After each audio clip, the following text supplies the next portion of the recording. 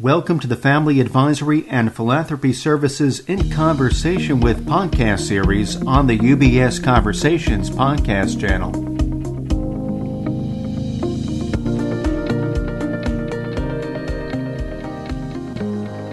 Hello, everyone. Welcome to UBS On Air. My name is Shauna Hamilton, and I am a senior strategist at the Family Advisory and Philanthropy Services team here at UBS. The mission of our group is to serve as a thought partner for exceptional families. We understand that our clients' needs extend beyond the purely financial, so we take a strategic and sustainable approach to managing their wealth for continuity. And today, we're going to apply this mission statement to storytelling. Part of our work with clients and their families is to help them define what they want their wealth to represent, or their legacy in short. We all know a legacy is so much more than what is left after we pass away. It's a representation of a family's values and their stories, and without documentation, these stories can be lost over generations, and a family's connectedness is at risk of being lost with it. So today, I am excited to discuss the art of legacy keeping with a special guest, Jamie Younger. Jamie is the principal of StoryKeep, a media production company that specializes in creating films and private podcasts for multi-generational families of wealth. She founded StoryKeep in 2010 after interviewing a friend's father-in-law about his life story. The experience enlightened her to her life's calling to create meaningful media that helps families stay connected. Jamie regularly speaks on topics of family togetherness at national conferences, including the Family Office Exchange and the Purposeful Planning Institute Annual Rendezvous. She earned her BA at the University of Wisconsin-Madison, where she studied Scandinavian studies, her own heritage, which is so cool. I want to learn more about that. She later studied radio production at the Salt Institute for Documentary Studies in Portland, Maine, after which she and her husband, Pete, lead StoryKeep together. Their team of cameramen, producers, sound recordists, and editors live throughout North America. Jamie and her family live in the Netherlands. Now, before we begin, I want to mention the following quickly. StoryKeep is included within the UBS Professional Network, but it is not affiliated with UBS. The Professional Network is a select group of external providers that have met our criteria for professional service. Inclusion of StoryKeep in the Professional Network and the selection of this firm to brief clients on consolidated reporting is not a recommendation of or a business referral to StoryKeep.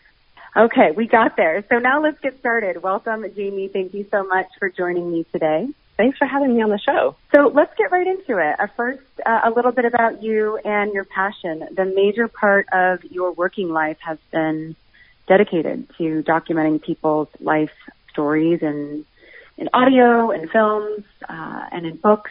What is behind all of this? What's your main drive for doing that?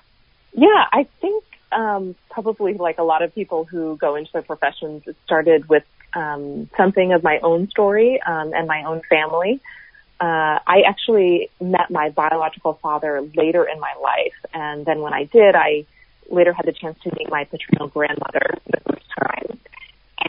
And by my ancestry, and as you noted in the introduction, I ended up majoring in Scandinavian studies because I had learned how my family had immigrated to the U.S. from Norway and Denmark, and sort of learning about that lineage, which I might have not known had I not met my father. It really deeply touched me, and I kind of wanted to know everything about it. And I guess I sort of felt like if I knew about where I came from, then it would help me understand myself. So that is sort of my personal inspiration around stories. But I guess on a bigger, individual level, I've always been fascinated by the power of stories. Every story basically tells like a surface tale. There's basically a character and then something happens to that character. But most stories point to something deeper, or they're trying to reveal something deeper about either life or the storyteller who's telling it. And so stories have this incredible power to give us information because like inside, embedded in the story is some kind of value or identity. So I've always thought of stories as a vessel or a container to communicate these deeper things. And that's what I feel like we basically do, in our work is to basically employ stories or, exploit the story in a sense to pull out family family identities and family values. So that's sort of the mix of the kind of my personal, my family background, and also kind of personally just been really interested in stories, but the power of them. Wonderful. And thank you for sharing that. I loved what you said about stories give us information and they shape us and our identity. And that's absolutely the conversations we're having too with our client families. Can you say a little bit more about the importance of recording, or in your company's phrasing, keeping one's life story? What's the deeper underlying need that people have to have this need to document themselves and their loved ones? Yeah, I think that documenting, and we've done it, on cave walls since the beginning of time, and now we're using really fancy, other kinds of equipment. But it's basically an act of honoring or witnessing what has happened in our life. If it was, killing a buffalo, that's an act of something that seemed important that was worth documenting. And now, of course, there's a plethora of different kinds of things we want to keep. And I basically think that we're saying through documentation that we believe this person or this history is important. And I very much believe that on a deep level, we have a need to be appreciated, a need to be seen, and also to do that for people who we love, to see them and to appreciate them. So I think that documenting is all about that. And it also, in the process of documenting, we sort of process and organize, our thoughts, and we make sense of our own life and what's happened during our lifetime. And through that, we gain these insights. Sometimes we look in the mirror a little bit and realize, some things that we could have done differently, or some things that we did great, things we would have changed. But very often people use that experience to maybe say things that they don't get around to saying as often as well. Either, the history in its complete form, but also, emotions about the relationships, in families. So I think that's it. And I mean, on a practical level, documenting is a way to be able to look back, right? If you have a film or a recording, an audio recording, it's a way to be reminded of or to remember important stories or information. So yeah, that's why I think that we have this need to document ourselves and our loved ones. Absolutely. Thank you for that. Your company, StoryKeep, usually works with wealthy clients, and many of them have founded success in running their own companies. Do you think those families have a bigger need for documenting their legacy than other people do? So I guess the question is both wealthy families and or wealthy business owners. Yeah, Shauna, I think this is a really compelling question, and it's a question that I have pondered many times over my career. And I ultimately think that we all, regardless of our station in life, we have a desire and a need to document our stories and our legacies and to share them with our families and our communities. So I don't think that it's, regulated to a certain group of people, but I do find, that business owning families who have shared assets or, governance structures together, that they do have a huge, huge need to be aligned with one another. In fact, it's basically critical to their long-term success over generations, not just financially speaking, but also as a family, to have a sense of shared identity. So, if you know your family's history and legacy, then it helps you know how your family got here or built, or found success.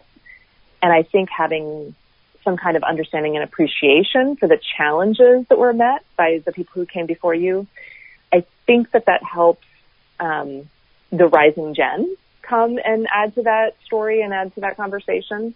And so all of that is where the stakes are kind of higher, in a sense, for a family with affluence or a family who has, shared assets. The stakes are high in that sense.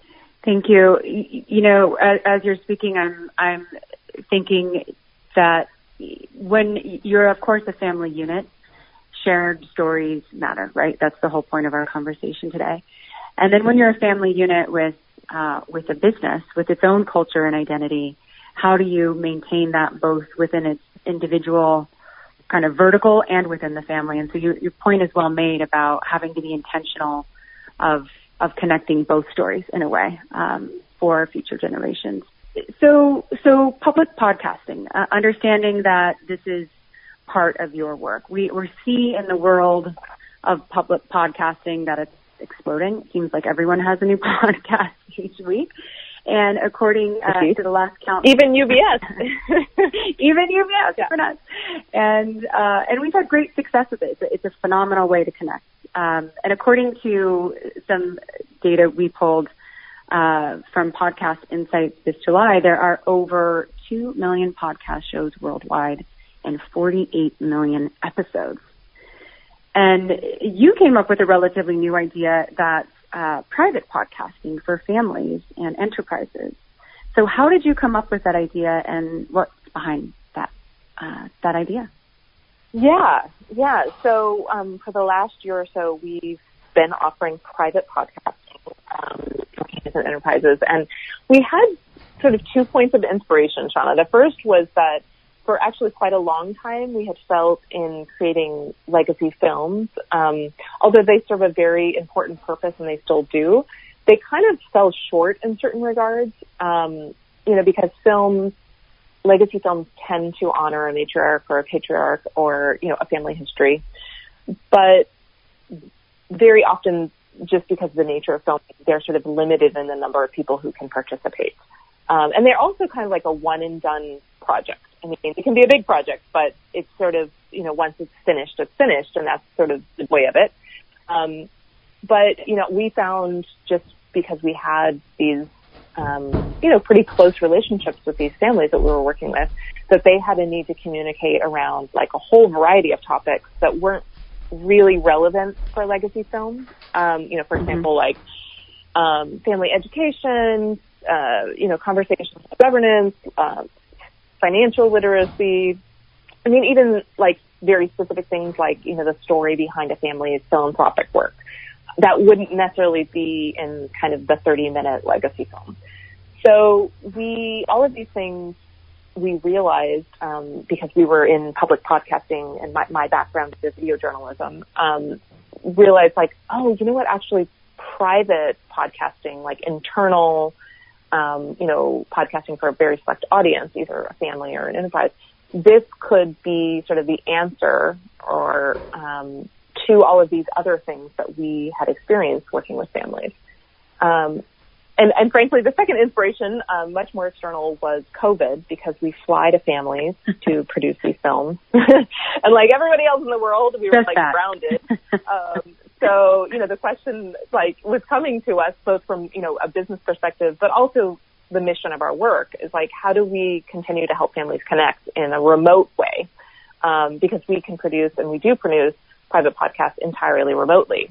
So we stumbled on this idea, and it was sort of like a silver lining of COVID in a sense, was, actually we've been searching for an answer to the breadth and depth of the kind of work we want to do with families and how we can use media to do that. And private podcasting was just kind of a bright light, in the midst of this world pandemic. I love it. And I love the idea of a family having an audio time capsule. I mean, we are on screens all the time, and no doubt video has its place. And there's something special just about hearing someone that you care deeply about and hearing their voice. So I think it's wise, and you adapted wisely. So one of the main topics you addressed in private podcasting for families is family togetherness. What kind of impact are you seeing podcasting having on family togetherness? Yeah, I think the first thing to say is that as we know, from people who listen to podcasts, they know that there's so many topics that you can cover in podcasting. I mean, everything under the sun. And so we thought very long and hard about what's our approach here, what's the point of all of this. And when we looked at the factors that contribute to true success over time, both financial and familial within multi-generational families. The research points over and over and over again to human capital, togetherness, family cohesion. And so that is basically the whole point of the podcasting that we do with families and enterprises, is to elevate those connections and cohesion, or to foster it in some way. And so, I mean, what we've noticed and we've been really impressed by is how podcasting, sort of by its very nature, it invites a lot of different people and perspectives into the mix. I mean, just like the UBS podcast that we're having, this episode right here, UBS has many different conversations with many different people, and that's strength. And so the same goes with a private podcast for a family or enterprise, is that you're talking to a lot of different people of a lot of different generations with a lot of different perspectives from a group. And that is, communication and understanding are basically the building blocks of family togetherness. So if podcasting allows people to, listen to one another, not only maybe just taking the time to do that, but also kind of in a new way and a new format, sort of in this slightly removed format, you can appreciate someone and what they're bringing or saying maybe differently than if you're in the heat of the moment in a boardroom, for example. You can kind of use the medium to that benefit. And I think basically it does bolster more understanding and thus family togetherness. So, I mean, and I'm sure we're all sort of aware of this. Like, we live in this era where people almost share more publicly sometimes, like over social media, than they do privately. Right. And, it's like that's happening in families too. They live far away from one another, or across the globe from one another. So basically, this medium helps people just stay truly engaged in a real way. So that's what we are finding, is it bolsters communication and understanding, and thus family togetherness. We couldn't agree more. That's an absolute tenet of everything we hope to build when we're working closely with families, is finding different mediums for them to communicate and really to hear each other. And I wanted to piggyback off of something you said about, social media being this vessel where sometimes we share and overshare. And what you think of private family podcasting or enterprise podcasting could be for the next gen, given we are kind of moving to this more open, vulnerable space as a culture, kind of broadly. I think we think a lot about, the rising gen or the next gen. There's all these different terms, but we think a lot about that in our work because we're in business to help families stay connected over the generations. And so that means that it is of, paramount importance that the next generation is engaged, on their own terms, feeling heard, feeling seen, feeling appreciated, also respecting and understanding and being integrated into a larger, family system. But I think that essentially podcasting in its form as a medium, as a way to just practically engage, is very convenient, it's mobile. And, unlike a book or a film that requires a much more attention, in a sense, it can engage the next gen in a way that other forms of media don't do as well. Like a single podcast episode can be, 5 or 10 minutes or maybe 20 or maybe 30, but it can be consumed on the go. I will note that in the way that we do private podcasting, we use a private client-owned app, and it does support video. But I think, even that, it's all kind of pulled together in a easily accessible way.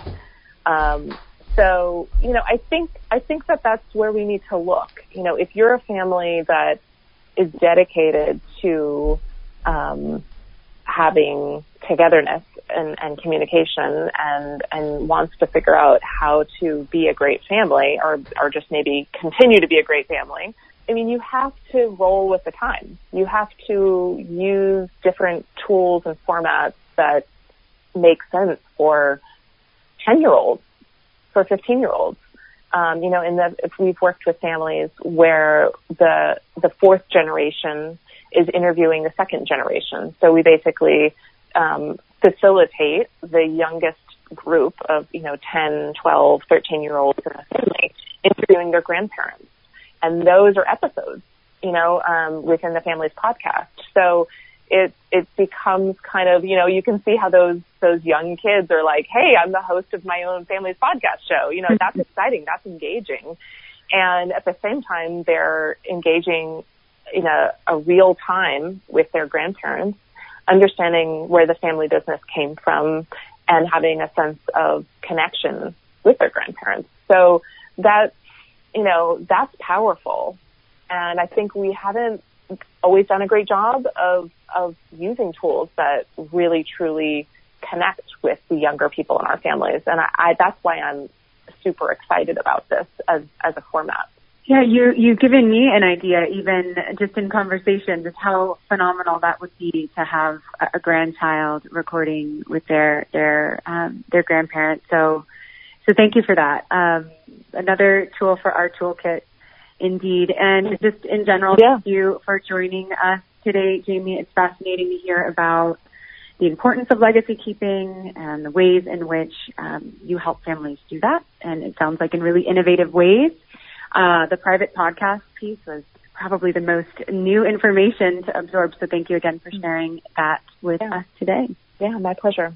And for any clients that are interested in learning more about StoryKeep or other resources on the UBS Professional Network, they can always reach out to their UBS advisor and they will connect the dots. Jamie, thank you again for joining us today. Yeah, thank you, Shauna. Thanks so much. Bye-bye. Bye.